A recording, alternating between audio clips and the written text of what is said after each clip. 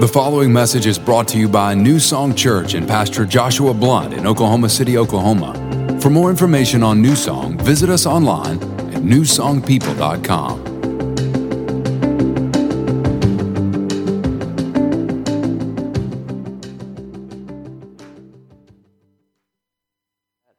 And all right, well, we're in a series right now called Unto Us. And what we're doing in this series is we're looking at Christmas. We're looking at the gift of Christmas, which is Jesus. And we're really trying to unpack what that gift really was. And last week, if you were here, we talked about how Jesus came and he made it possible so that you could experience the power of God now. That God is not a someday in the future, kind of putting it off till some, ambiguous day in the future where he wants to work on your life. God's not waiting for January to do something in your life. Jesus is available now, and God's power is available to you to move and to work in your life now. So don't put off till the future what God wants to do today. And so today I want to talk about the Christmas story and really kind of dig into it a little bit more. If you got your Bible, you can go to Luke chapter 2. It's going to take me a little while to get there, but we will eventually get there. But my hope today is to help you, no matter where you are, to really get something new out of the Christmas story. If you're anything like me, I grew up in church. I've had, this is my 41st Christmas this year, and I've heard the Christmas story many, many times. And I think it's easy to get kind of familiar with the songs of Christmas and with the message of Christmas. And I think, it's even easy for us to not really understand what Christmas is all about and really to kind of understand what Jesus did and the gifts and that he makes available to us through Christmas. And so I'm hoping to help you to see that today, because I think so often we miss out on the work that Jesus really wants to do in our life because we don't see Christmas for what it is. Let me kind of try to illustrate this for you, okay? I want you to imagine something with me for just a moment. Imagine that there's someone in your life that you love dearly. Hopefully that's not hard for you to imagine. And you love them, and it's Christmas time, and so you want to do something, really cool for them. And so you go out and you decide to pick them up a gift. And so you do your research. You know them.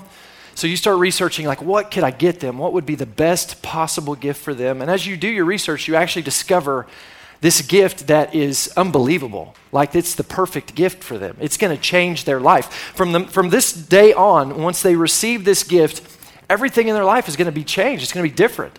And so you want to get them the gift. The problem is it's going to cost a lot. Like, you're going to have to pay quite a bit to get this for them. But you love them so much that you're willing to pay whatever it costs to get him this gift. So you go ahead and you pick it up and you pay the price for it, you get it, you take it home.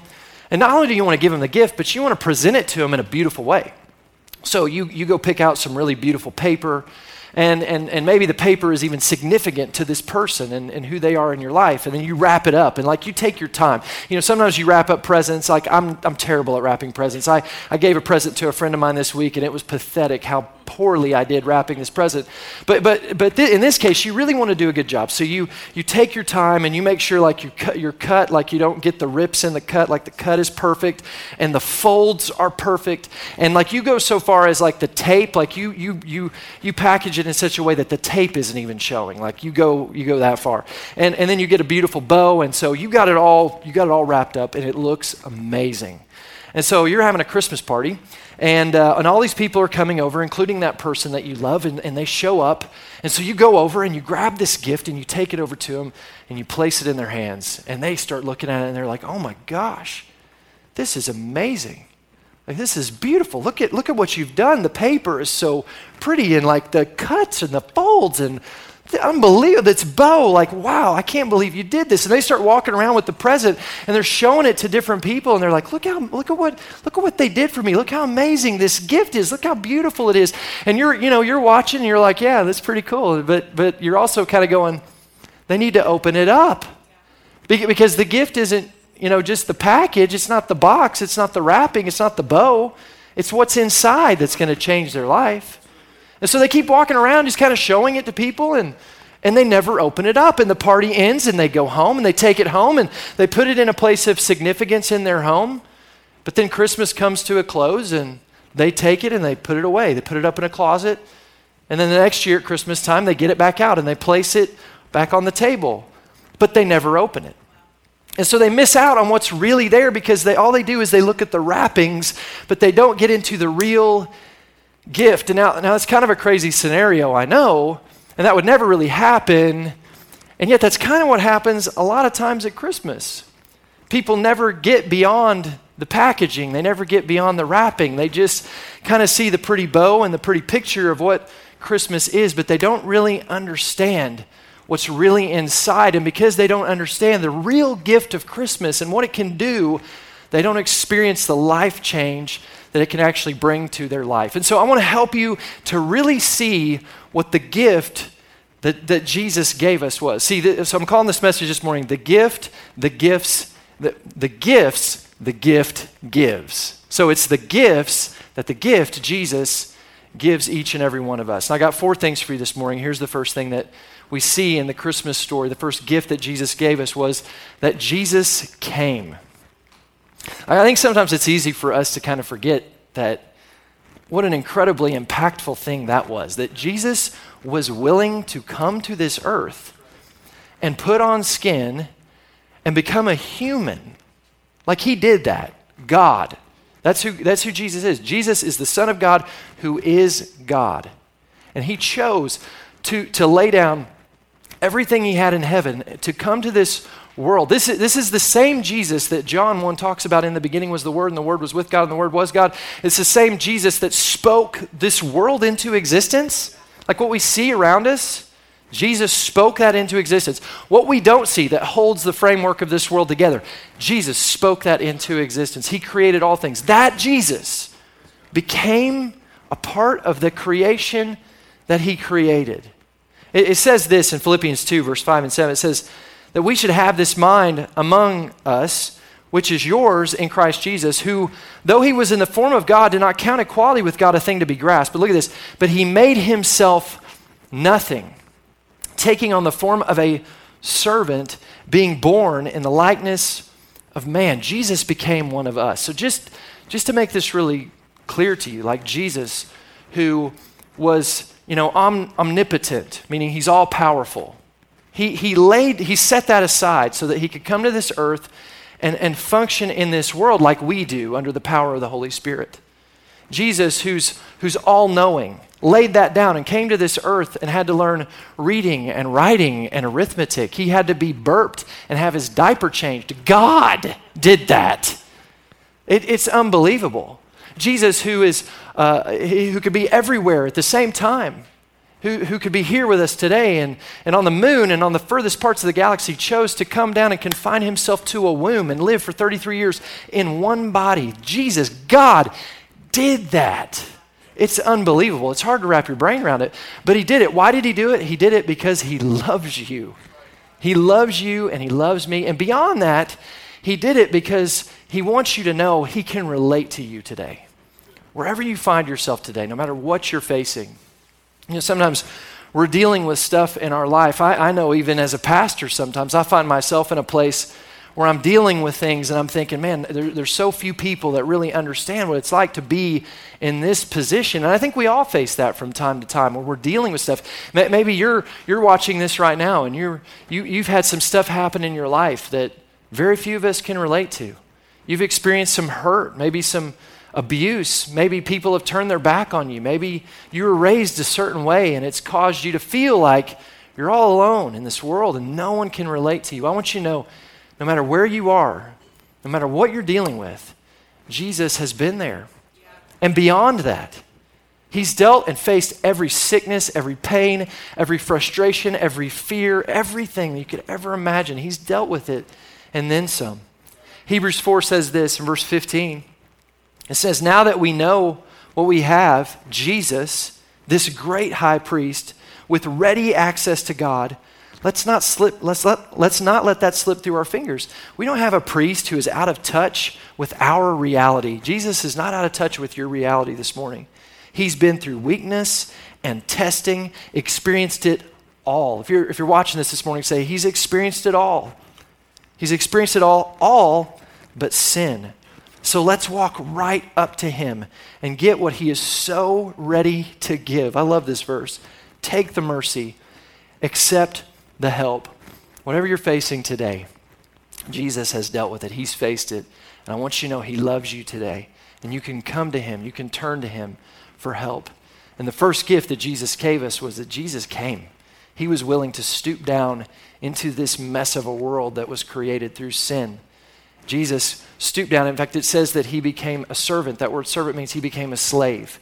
He became a slave to the purpose of God. He became a slave to the purpose of bringing salvation to you. Jesus became nothing. Why? So that you, through him, could become something. Jesus came. The second thing that Jesus did is that Jesus lived.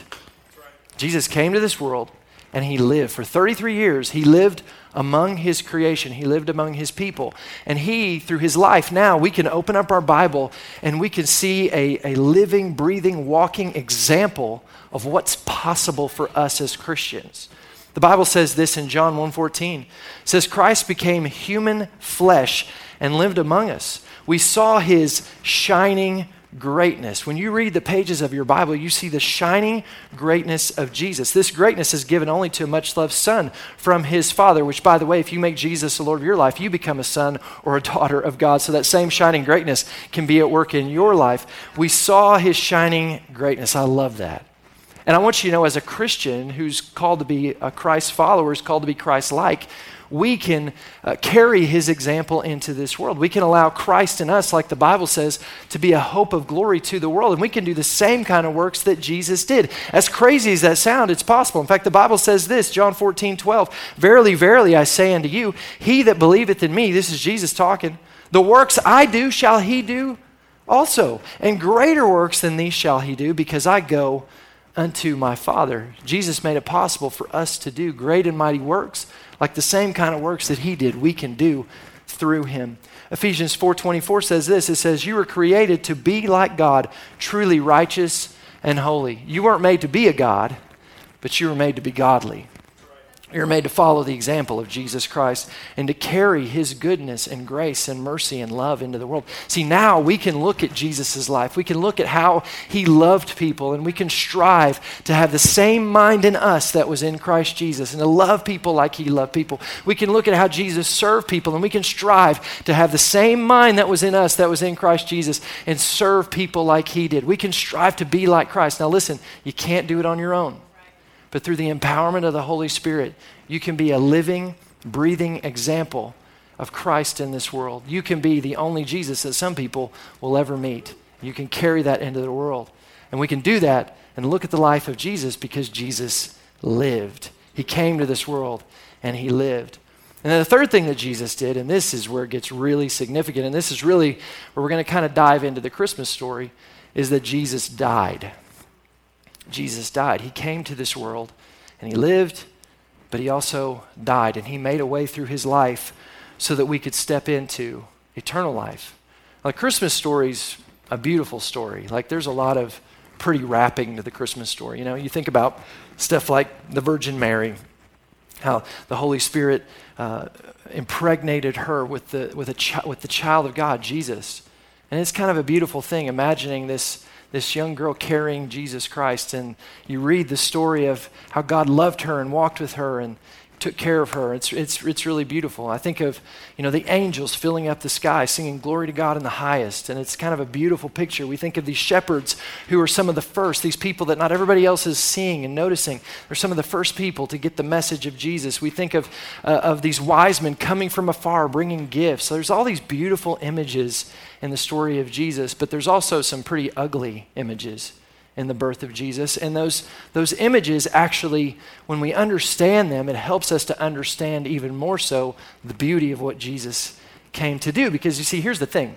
If it just ends with Jesus being born in a manger, if that's the end of the story, and there's a saying like, what's in it for me? Well, if that's where it ends, there's not a whole lot in it for you. But that's not where it ends. And what we see in the story of Jesus is these beautiful images that point to what he came to do and who he came to save. Luke chapter 2, I told you to turn there. Let's look at this together. Verse 7, and I hope today you're going to see some stuff in this you've never, ever seen before. It says in verse 7, and so it was, that while they were there, the days were accomplished that she should be delivered. It's talking about they're in Bethlehem, and it's time for Mary to give birth to Jesus. And she brought forth her firstborn son, this is Jesus, and she wrapped him in swaddling clothes and laid him in a manger, because there was no room for them in the inn. Now, if you're anything like me, I grew up in church, and I've seen a lot of Christmas cartoons and movies and seen a lot of nativities, and I'd hear a story like this, and I kind of had this image of what was really going on when Joseph and Mary showed up in Bethlehem. I kind of had this image like they find out they got to go there because there's this census, and so they travel there, and it takes them a while to get there, and as they're getting closer to the town, oh my gosh, Mary's water broke. And so she's on the donkey, water breaks, they got to get into town. And so Joseph, he's leading the little donkey, and he begins to pick up his pace, and they're trotting into town, and Mary's on the back doing her Lamaze breathing as they move into the town of Bethlehem. And they're going from place to place, like, you got any room in here? My wife's getting ready to have a baby, and people are like, no room here, no seat here, seats taken, that whole Forrest Gump thing. There's no room for them. But eventually they just kind of find this barn that they're able to have a baby. And that's kind of what I thought. But that's really, if you study it out, that's not at all what happened. Mary and Joseph had been in Bethlehem for a little bit, and they were actually staying with some family members. But as Mary got close to delivering the baby, they were going to have to leave that house, because when Mary would begin to go into the process of delivering a baby, through the blood loss and everything that took place in that moment, she would become unclean. And so would her husband Joseph, and so would every person that was in the house that she was delivering the baby in. So they couldn't stay with their family anymore. So most likely Joseph had spent probably several days finding a location they could go to where they could deliver this baby, and he so happened to find this manger. And there's so much significance in the manger that they land in. So look at this, verse 8. And there was in the same country shepherds abiding in the field, keeping watch over their flock by night, and lo, the angel of the Lord came upon them, and the glory of the Lord shone around them, and they were sore afraid. And the angel said unto them, Fear not, for behold, I bring you good tidings of great joy, which shall be to all people. You are an all person today. This is good news, great joy for you today. For unto you, unto us, is born this day in the city of David, or Bethlehem, a Savior, which is Christ the Lord. Now let's stop here again. Let's take a moment to look at a couple of things. First of all, something you need to understand that helps give context and helps this story be more significant is what Bethlehem was all about.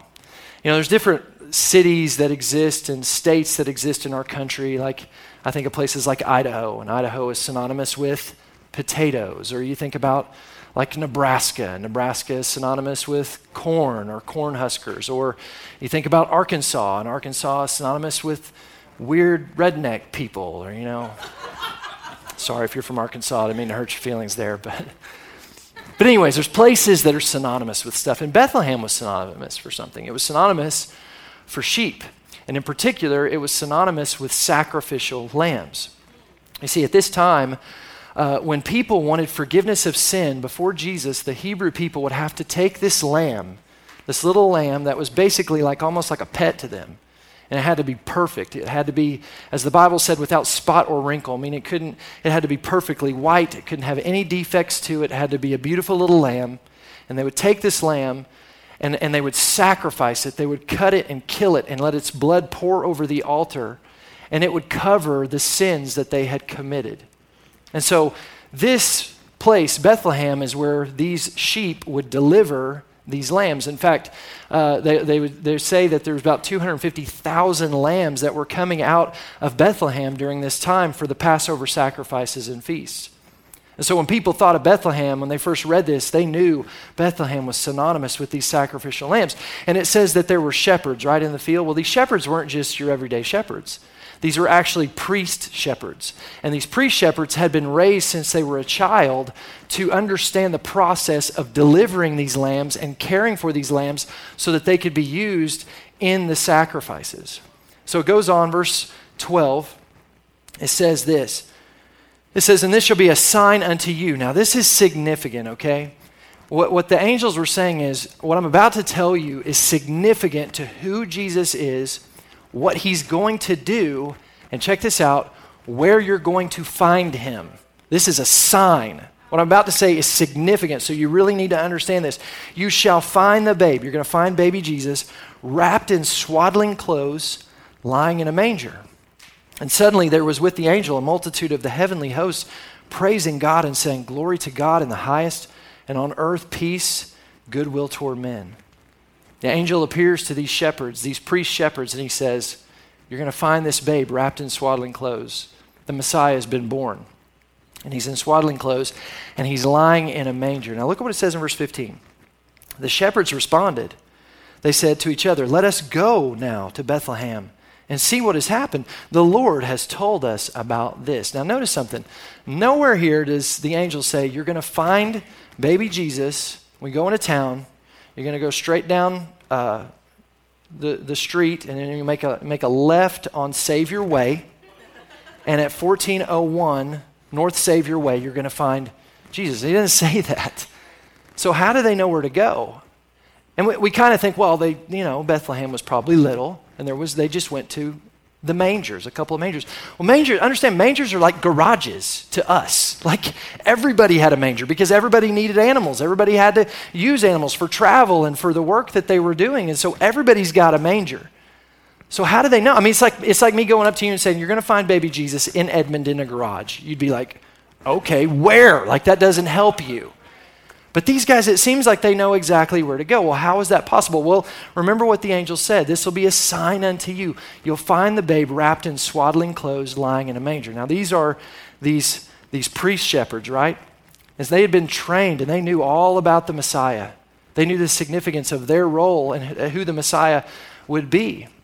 And so they knew about a prophecy that was in Micah 4:8 that talked about where the Messiah would be born, this place called the Tower in the Flock, or the Migdal Eder. And the Migdal Eder was the place that when the sheep gave birth to these sacrificial lambs, it took place at the Tower of the Flock. It took place at the Migdal Eder. And they would take these lambs, these very priests would take these lambs after they were born, and they would wrap them up in swaddling clothes, because they didn't want them to thrash about during the process of being inspected, because if they were to get hurt in any way, they would be unfit for the sacrifice. So they would wrap them up in these swaddling clothes, and then they would place them in a manger in the Tower of the Flock. And so the angel says to these shepherds, these very guys, I want you to go because the Messiah, the Lamb of God, has been born. And you're going to find him where the sacrificial lambs are inspected. And I want you to go and see and inspect that the Savior of the world is born. Unbelievable, right?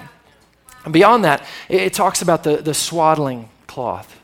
And the swaddling cloth is significant as well in a greater way. I remember when my son Gus was born, and is my first baby, and I was the youngest in my family, so I wasn't around a whole lot of babies, so I didn't really know much about handling babies. But I remember when he was born, and the nurses had him, and they were like, pulling him out of my wife and then cleaning him up. And I remember watching them just thinking, it seems like they're being a little rough. Like, be careful, like don't hurt, like you're going to hurt him. And I mean, they were flipping him around like the Harlem Globetrotters. And I'm watching all this thinking, calm down. And then they take this baby blue thing, and they wrap him up in it like it's a straitjacket. And I'm watching all this and thinking, what is going on? Well, I learned later that was actually of great comfort to him. See, he's a newborn baby. He's used to being in a confined space, and he actually finds comfort in being in that confined space.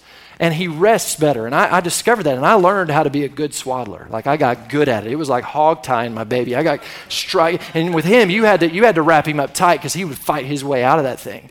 And with each of my children, I learned how to do this. My son Gus, he wanted both arms wrapped. He wanted his legs wrapped. He wanted to be like in a little cocoon. And then my daughter Bo comes along. She didn't like that. She wanted her feet free, and she wanted one arm out. And then my daughter Sunny came along, and she was even more chill. She just wanted it like here, like how a woman wears a bath towel. Like that's how she wore it. And so we read this, and we think, well, Jesus was just in this manger, in this comfortable place, wrapped up for comfort. But that wasn't really what was going on. See, in Bible times, when people traveled, it was difficult.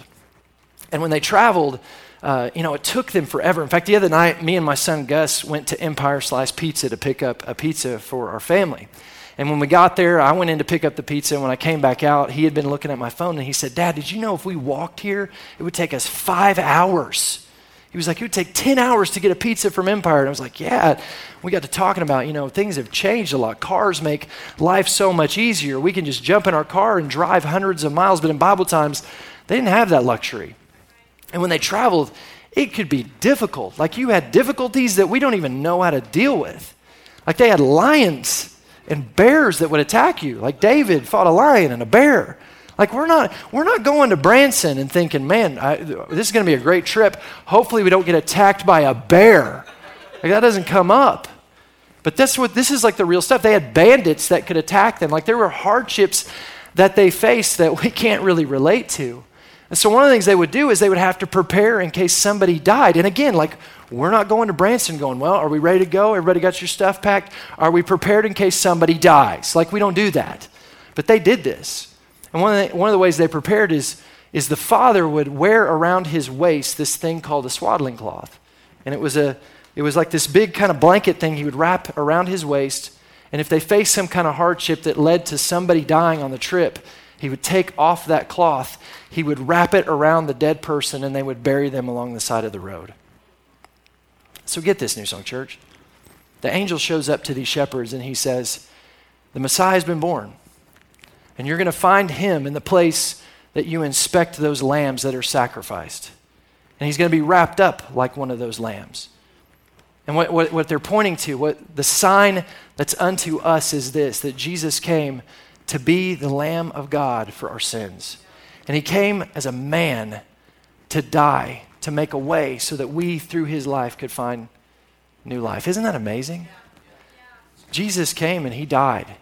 And through his blood, that's why when he first shows up, John the Baptist sees him and he says, behold the Lamb of God who takes away our sins. See, through his sacrifice, through the blood that was shed on the altar of the cross, he doesn't just cover your sin. He erases your sin. And anyone who has sinned can call upon the name of the Lord and we can be saved. He was the perfect, spotless Lamb of God. But the story, again, does not end there. There's one more gift. The last gift that Jesus gave us is that Jesus lives. Jesus didn't stay dead. I've heard people say before, make comments like, Jesus was born to die. But I want you to know, I do not agree with that. Jesus was not born to die. Jesus came, he was born with a destiny that would lead him to a death. But he didn't come to die, he came to live. He came to defeat death so that all through his life could find new life. And we see these pictures again in the Christmas story. Look back at Luke chapter 2, verse 12. The angel says, and this shall be a sign unto you. You'll find the babe wrapped in swaddling clothes, lying in a manger. Now, a manger represents a couple of things. A manger represents the place where the animals are kept, but it also represents the actual trough through which the animals are fed.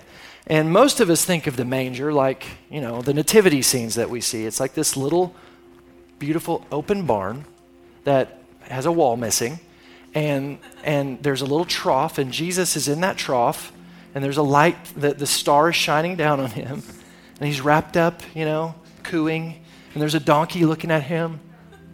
It's just a beautiful picture, but that's really not what it was.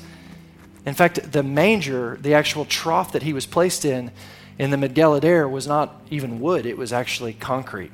In fact, I've got a picture of one. If you guys want to throw that up there for people to see, this is what that actually looked like. It was this concrete kind of slab that had a hole dug out of it that they would place these sheep in, these little lambs in, to be inspected. Okay, so fast forward 33 years, and we've got Jesus, and he's died on the cross. And then they take his body and they place it into a tomb. And that tomb, we've seen the pictures of it. There's like a big hole in the front, and they roll the rock in front of it. But beyond that, inside of the tomb, there's a place where his actual body was laid. And I have a picture of that as well this morning. This is the actual place where the body of Jesus was laid. And I hope you can see the similarities. And this is why this points to the resurrection of Jesus Christ. Because in both cases, he didn't stay in the concrete hole. He got up. Baby Jesus didn't stay in that manger. He got up and he lived and then he died for our sins. His body was placed inside of a very similar looking tomb, but he didn't stay there. He rose from the grave and he lives. And I want you to know today, he lives for you. He loves you. 1 Peter 1, 3 and 4 says this. It says, praise be to God and Father of our Lord Jesus Christ. In his great mercy, he has given us new birth into a living hope through that resurrection of Jesus Christ from the dead and into an inheritance that can never perish, spoil, or fade. This inheritance is kept in heaven for you. We have a living hope through the resurrection that took place with Jesus Christ. I want you to know Jesus gave us some pretty amazing gifts. And I hope today you see it like you've never seen it before. Jesus wasn't just born. God came. God stepped into this. And he lived so that we could, through his life, see how we can live and what's possible. And then he died so that you could be free from the thing that has bound you. But he didn't stay dead. He lives. And now through him, you can live. And today I want you to know he makes intercession for you. Jesus is in heaven sitting at the right hand of God. And when you go to the Father and you pray and you ask for healing, you ask for help, you ask for anything, Jesus turns to his Father and he says, God, meet that need. I justify it by my work, the work that I did through the cross, through my blood that was shed. I make it possible. Maybe today you need salvation. Maybe today you're watching this and you've never accepted this gift. You've seen the wrapping, but you've never opened it up and really experienced it for yourself. Well, I want you to know today is the day of salvation for you. And all you have to do, the Bible says, is call upon the name of the Lord and you can be saved. And if you've never done that today, I'd love to lead you in a prayer to help you do that. Wherever you are, no matter what you're doing, maybe you're in your car right now, maybe you're watching this, months from now, I don't know when, but right now you can call upon the name of the Lord and be saved.